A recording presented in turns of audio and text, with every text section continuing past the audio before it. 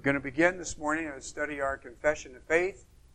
Confession of Faith is found in the back of the blue hymnal, starting at the bottom of page 670. It's just right after the last hymn, which is hymn number 774. You get to hymn 774, and then after that comes a Confession of Faith starting in page 670. So, are we ready to start, Paul? All right, so let's pray and ask for God's blessing as we start Sunday school again. Father, thank you for the privilege of getting into your house on your day with your people, studying your holy word together. And we pray that you would draw near to us. Thank you for the privilege of doing this again after so long. And we pray now that you would attend it with your presence, power, and grace. Bless your people. In Jesus' name, amen. So today I want to start our study of the 1689 London Confession of Faith.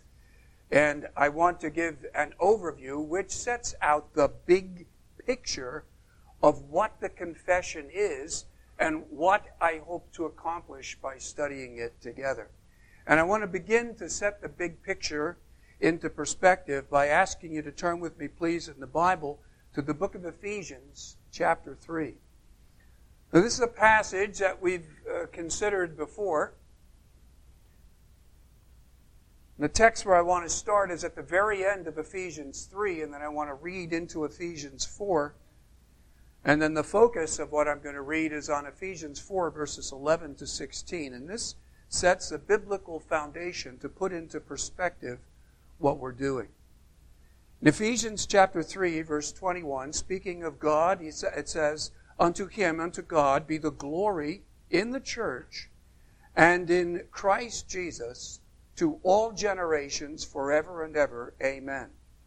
Therefore I, the prisoner in the Lord, beseech you to walk worthily of the calling with which you were called, with all lowliness and meekness, with long-suffering, forbearing one another in love, giving diligence to preserve the unity of the Spirit in the bond of peace." And then after he speaks about the connection of spiritual unity with conversion and the experience of divine grace, in verse 11, he shows the connection of spiritual unity with the ministry of the Word and grounding God's people in the Christian faith.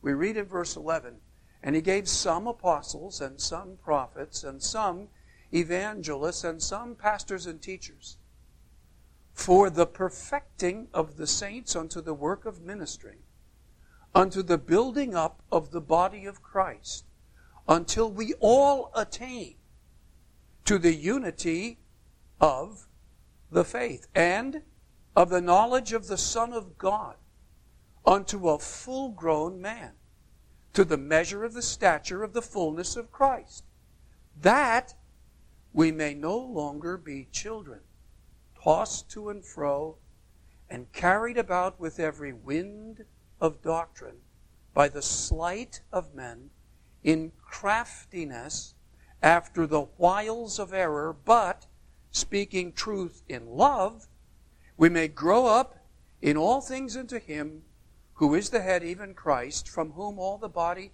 fitly framed and knit together through that which every joint supplies, according to the working and due measure of each several part, makes the increase of the body into the building up of itself in love." Now, the concern in this context is God's glory in the church in every generation until Christ returns. And immediately, first and foremost, he connects with God's glory the preservation of the unity of the Spirit in the churches.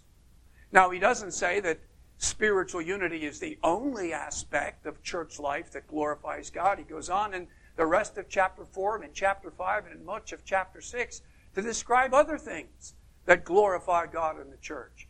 But first and foremost, God is glorified when a church maintains spiritual unity. And then he speaks about the things that promote this unity and preserve it. A gracious demeanor, lowliness, long-suffering, and love. Genuine conversion. But he spends most of his time not on a gracious demeanor or genuine conversion, but on the unity of the faith, upon grounding God's people in the church, all of them in the truth, till we all attain, not just the elders, not just the deacons, but all of us, all of the church members attain the unity of the faith, till every person in the church is grounded in the sound doctrines of the Christian faith, so that we are not susceptible to instability and error and deception, because we live in a world that is full of error, full of deception, full of heresy, and we are vulnerable to be misled by it. And for this reason, it promotes disunity and schism and harm in the church when God's people are led astray by error and deceived by it, when they're spiritually immature and unstable and not grounded in the faith. And God specifically, and Christ personally, gave to the church not only apostles and prophets in the foundational generation, but pastors and teachers in every generation for the purpose of grounding God's people in the sound doctrines of the Christian faith and in the knowledge of the Son of God. Now you might say to me, okay, all well and good. Well, what's that have to do with confessions of faith? What in the world does that have to do with a confession of faith? Which brings me to my second point this morning, by way of the big picture. All right, you looked at the first part of the big picture, which is the tremendous importance of all God's people attaining to the unity of the Christian faith and being rooted and grounded in the sound doctrines so that they're not susceptible to be led astray by error. And it doesn't pertain just to spiritual leaders, not just to church officers, but it pertains to all God's people. So what's that have to do with confessions of faith? Well, let me ask and then answer 3 introductory questions which should help to explain the connection between Ephesians and grounding God's people in the truth and maintaining spiritual unity and a confession of faith. Well, what is a confession of faith? A confession of faith is a comprehensive and orderly declaration of what we believe the Bible teaches about the most important things. It's not about peripheral issues, but it's an orderly and comprehensive declaration of what we believe the Bible teaches about the most important things. Well, if that's true, then there's an inherent connection between the confession of faith and grounding God's people in the Christian faith. And for this reason, the benefits of a confession of faith are that it promotes spiritual unity and that it exposes error, every wind of doctrine, and that it encourages fellowship, dialogue, and development with other Christians. When we state and present in an orderly way the things most surely believed among us, it promotes dialogue with our Christian brothers and sisters. So what place should a confession of faith have in church life? Well, it should promote the stability of the church and protect the purity of the church. And it should promote and not replace Scripture as the ultimate authority for what the church believes and how it lives.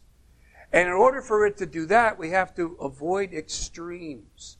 The one extreme is what you could call an absolute subscription to a confession of faith, which affirms that every word in the 1689 confession in its original sense is true and can't be improved on. We don't want to go down that road.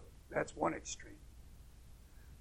And the other extreme is a loose subscription, which says that the confession is true as far as it agrees with Scripture.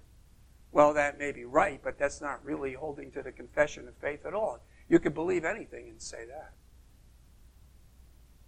But then there's what I think is a balanced position, which is that I affirm that everything that the confession says is true, except as noted.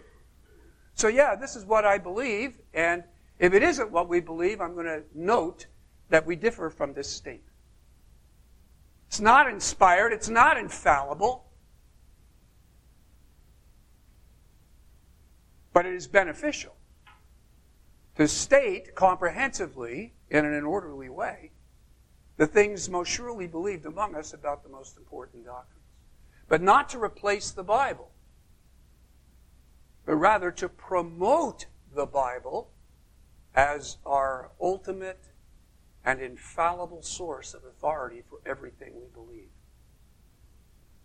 Now, so I looked first of all at the biblical foundation, and then what a confession is. Now, let me speak specifically about our own London confession in the time that remains this morning. Let me talk about it and give you a brief overview and put that into perspective. The developers, I refer to them as our Baptist fathers. Our Confession of Faith was originally published in 1689 by pastors and other brothers who represented over 100 Baptist churches in England and Wales. They met in London from July 3rd to 11th on 1689. And from that gathering, they published our London Confession of Faith, along with an introductory letter to the, quote, judicious and impartial reader. And in that letter, they explained why they were publishing a confession and what they were trying to do in it. And then it was signed by 37 people who appended their names to it as representatives of the respective churches. They based it very closely on other documents. And they did that on purpose. They based it very carefully and closely on the Westminster Confession, which was published in the 1640s. They also based it very carefully on the Savoy Declaration and the Savoy Platform of Polity, which were published in 1658 by, quote, John Owen and the Independents. And somebody told me once that John Owen and the Independents sounds like the name of a band. But it's not. It's the name of a denomination of British people. And then, it's also based on the First London Confession, which was published in the 1640s by 7 congregations in London. So you have this source material for the 1689 Confession of Faith. They didn't just sit down from these 100 churches and just write this stuff out of nowhere. And they specifically and purposely, even though it was originally drafted and first published years earlier in 1677, they met again and published it formally in 1689 because in England in 1677 it wasn't legal to be a Baptist. And it was published in what appears to have been an underground manner in 1677. And it wasn't until the so-called bloodless revolution of 1688 that it was legal to be a Baptist. And in 1689 in the summer they met, and then they published it formally. So that's something of the background, the history of it. And in that introductory letter, they basically state that the method is this, that I'm paraphrasing them, but this is what they tried to do. They said, we want to express our unity with our brothers and sisters in the Reformed faith. I think they said brothers, but they meant brothers and sisters in the Reformed faith. And we want to express our unity with the Presbyterians that wrote the Westminster Confession, with the Congregationalists that wrote the Savoy Declaration, and with those Baptists in London that wrote the First London Confession. And so what they did is they followed the structure of the Westminster and Savoy Declaration. They followed that structure exactly. And in many places they quoted, mostly from the Savoy, which also was based on Westminster, they quoted it verbatim in many places. And they combined what the Baptists said with what the Presbyterians and Congregationalists said, and they put them together. And you'll see as we go through various instances of that. Now, I love studying stuff like that.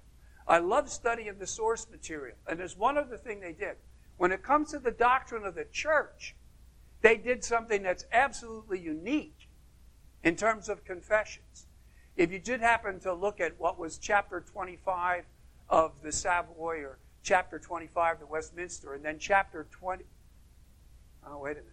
I think it's chapter 26 in Savoy, chapter 25 of Westminster, chapter 26 in the London Confession, because the Savoy added chapter 20, which is not in the Westminster, and so we copied chapter 20 from the Savoy.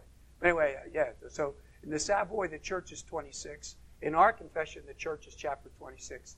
And in the Westminster, it's 25. Now, if you look in there, the Savoy doctrine of the church has like a few paragraphs. The Westminster doctrine of the church has a few paragraphs. Our doctrine of the church has 15 paragraphs. Now, where's all that extra material come from? Well, this is what they did. In 1658, John Owen and the Independents also published the Savoy Platform of Church Polity, which was separate from their Confession of Faith, and it had 30 different articles. And what the Baptists did is they went into that polity, and they took a whole bunch of those articles, and they took them and incorporated them right into the Confession of Faith, so that they included church polity among the things most surely believed among us. But they didn't just copy it verbatim, and they didn't just copy it mindlessly. Some of the ideas they changed and altered, but basically, wherever they could, with humility, they expressed their unity with the Baptists of the former generation, with the Congregationalists, and with the Presbyterians. I think what they did is absolutely brilliant, masterful, humble, genius, actually, but not inspired. The Bible's inspired, not the 1689. But that's how they put it together. Isn't that remarkable? Now, I love studying that. So I don't know whether you're going to like getting into all that kind of detail or not. Some of you may think that's getting into the weeds. Maybe it is a little weedy there, a little muddy. But, we wear our boots. We walk around in the mud. But it's interesting to me to see what the original was. You have a question about wearing boots?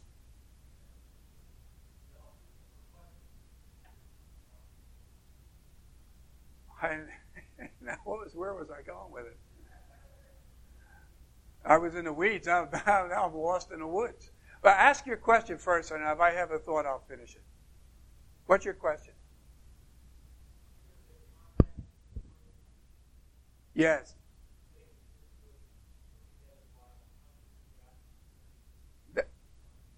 Throughout England and Wales, yes.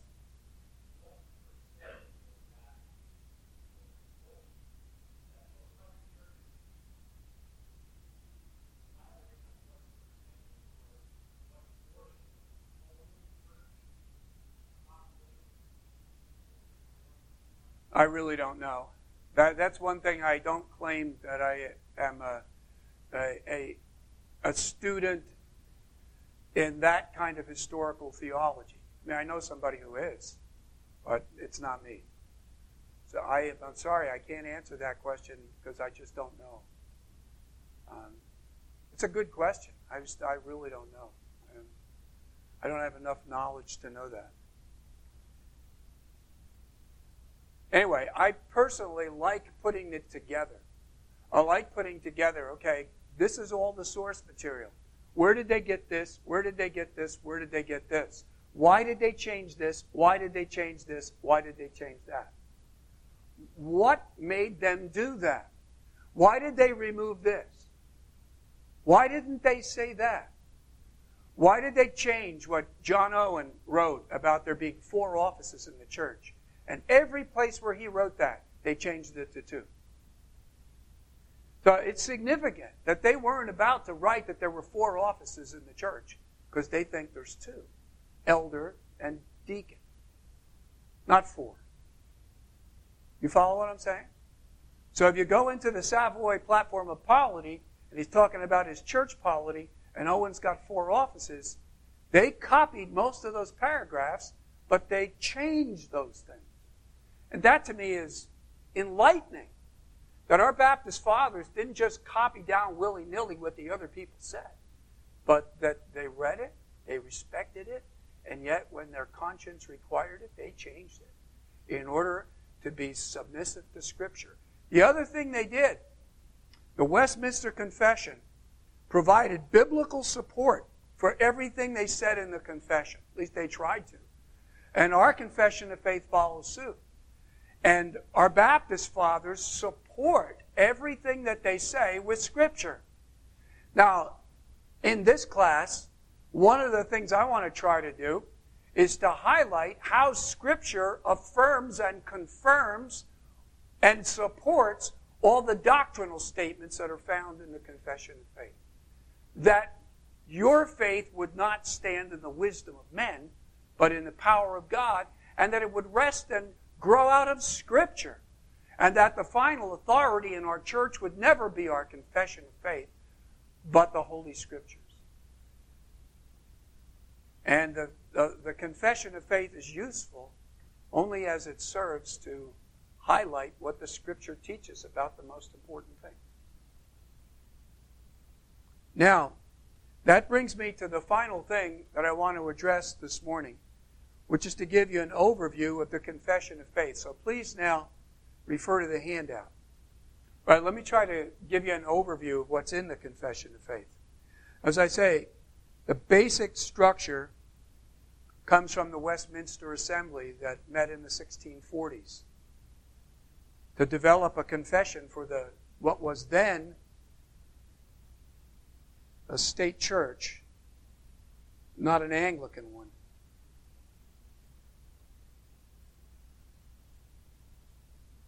And I have on the left-hand side a topical outline in the column on the left, and in the right-hand side a chapter outline. So if you look at the right-hand side, you can see that it goes from 1 to 32. Because there's 32 chapters. Do you follow that? If you look at the left-hand side, it goes from 1 to 7. Because I arrange it in terms, these 32 chapters, in terms of 7 major basic topics. So in 32 chapters, the Confession of Faith covers 7 fundamental themes or topics or ideas. First of all, in chapter 1, it presents the theme of the Word of God. That our faith is founded upon and built upon the Scripture as the Word of God. Secondly, in chapters 2 and 3, it presents an overview of what the Bible says about God and His decree. Thirdly, in chapters 4, 5, and 6, the Confession of Faith addresses the original creation. The creation of the world in chapter 4, God's providence by which He upholds and governs the world in chapter 5, and the ruin of the world through the fall of man into sin. Then, the next major theme is salvation from sin. Confession of Faith features or stresses this theme in chapters 7 through 18. Begins with the framework or promise of salvation in chapter 7, the covenant of grace. And in chapter 8, it moves to the accomplishment of salvation through the person and work of the Lord Jesus Christ. And then in chapters 9 through 18, you have the unique focus of the Westminster Assembly and Savoy and our Confession of Faith, which is the mature insight of that mighty revival known as the Reformation, into the nature of Christian experience and the Christian life, the application of salvation in the Christian life, the foundation of the Christian life, free will, in chapter 9, the blessings of the Christian life effectual calling, chapter 10, justification, chapter 11, adoption, chapter 12, and sanctification, chapter 13. And then the graces of the Christian life. Faith, chapter 14, repentance, 15, good works, 16, perseverance, 17, and assurance, 18. So the organizing principle is the divine blessings and then the Christian graces. The divine blessings of calling, justification, adoption, sanctification, followed by the graces of faith, repentance, good works, perseverance, and assurance. All of this focused on the application of salvation in the Christian life. A unique insight of the riches of spiritual blessing that we as God's people possess in Christ. And then the fifth thing that the Confession of Faith focuses on is what I call Christian ethics or Christian duty. And in chapters 19 to 21, the Confession sets forth the foundations or fundamentals of Christian ethics. The major principles of Christian ethics, the law of God, chapter 19, the gospel of God, chapter 20, which, as I said, was not in the Westminster Confession, but added by John Owen and the Independents in 1658. And chapter 21, liberty of conscience. So you have the law, the gospel, and Christian liberty as the fundamentals or foundations of Christian ethics. And then, next, the framework of Christian ethics or Christian duty, which is the creation ordinances, the creation institutions. Firstly, the institution of religious worship and the Sabbath day. And they cover that in chapters 22 and 23. Then the state or government, the civil magistrate in 24, and the family, marriage, in chapter 25. So you have the creation ordinances of worship and government and family as the framework of Christian ethics or duty. And then the sixth major heading is chapter 26, the Christian church. Chapters 26 through 30, the Christian church. And in presenting the Christian church, as I said a little earlier, in chapter 26, our confession of faith is absolutely and utterly unique, wonderfully unique, because it not only presents the principles of the church universal, but it also presents the polity that the Lord has ordained for local churches. And so the principles are taken from the Savoy and Westminster confessions, but the polity is taken from the Savoy platform of polity. Then in 27, they speak about the communion of saints. And in 28 to 30, the ordinances. The ordinances, or sacraments in general, baptism and the Lord's Supper. And then 29, they focus on baptism. And 30, the Lord's Supper. And then the last thing that the confession addresses is the world to come. And in chapter 31, it presents life after death. And in chapter 32, the final judgment. So it starts with the Word of God, and it ends with the world to come. Scripture, God, creation, salvation, Christian ethics, the Christian church, and the world to come. That's the way the confession of faith presents the things most surely believed among us. At least that's the way I personally outline it. Now, I'm not claiming that my outline is right and any other outline is wrong. But this is the way I see its development. With regard to its doctrinal commitment, it's Orthodox Christian, it's Calvinistic, it's covenantal, it's Puritan, and it is Baptist. So we are Orthodox, Christian, covenantal, Calvinist, Puritan, Baptist. Those are the doctrinal distinctives that are displayed in our confession of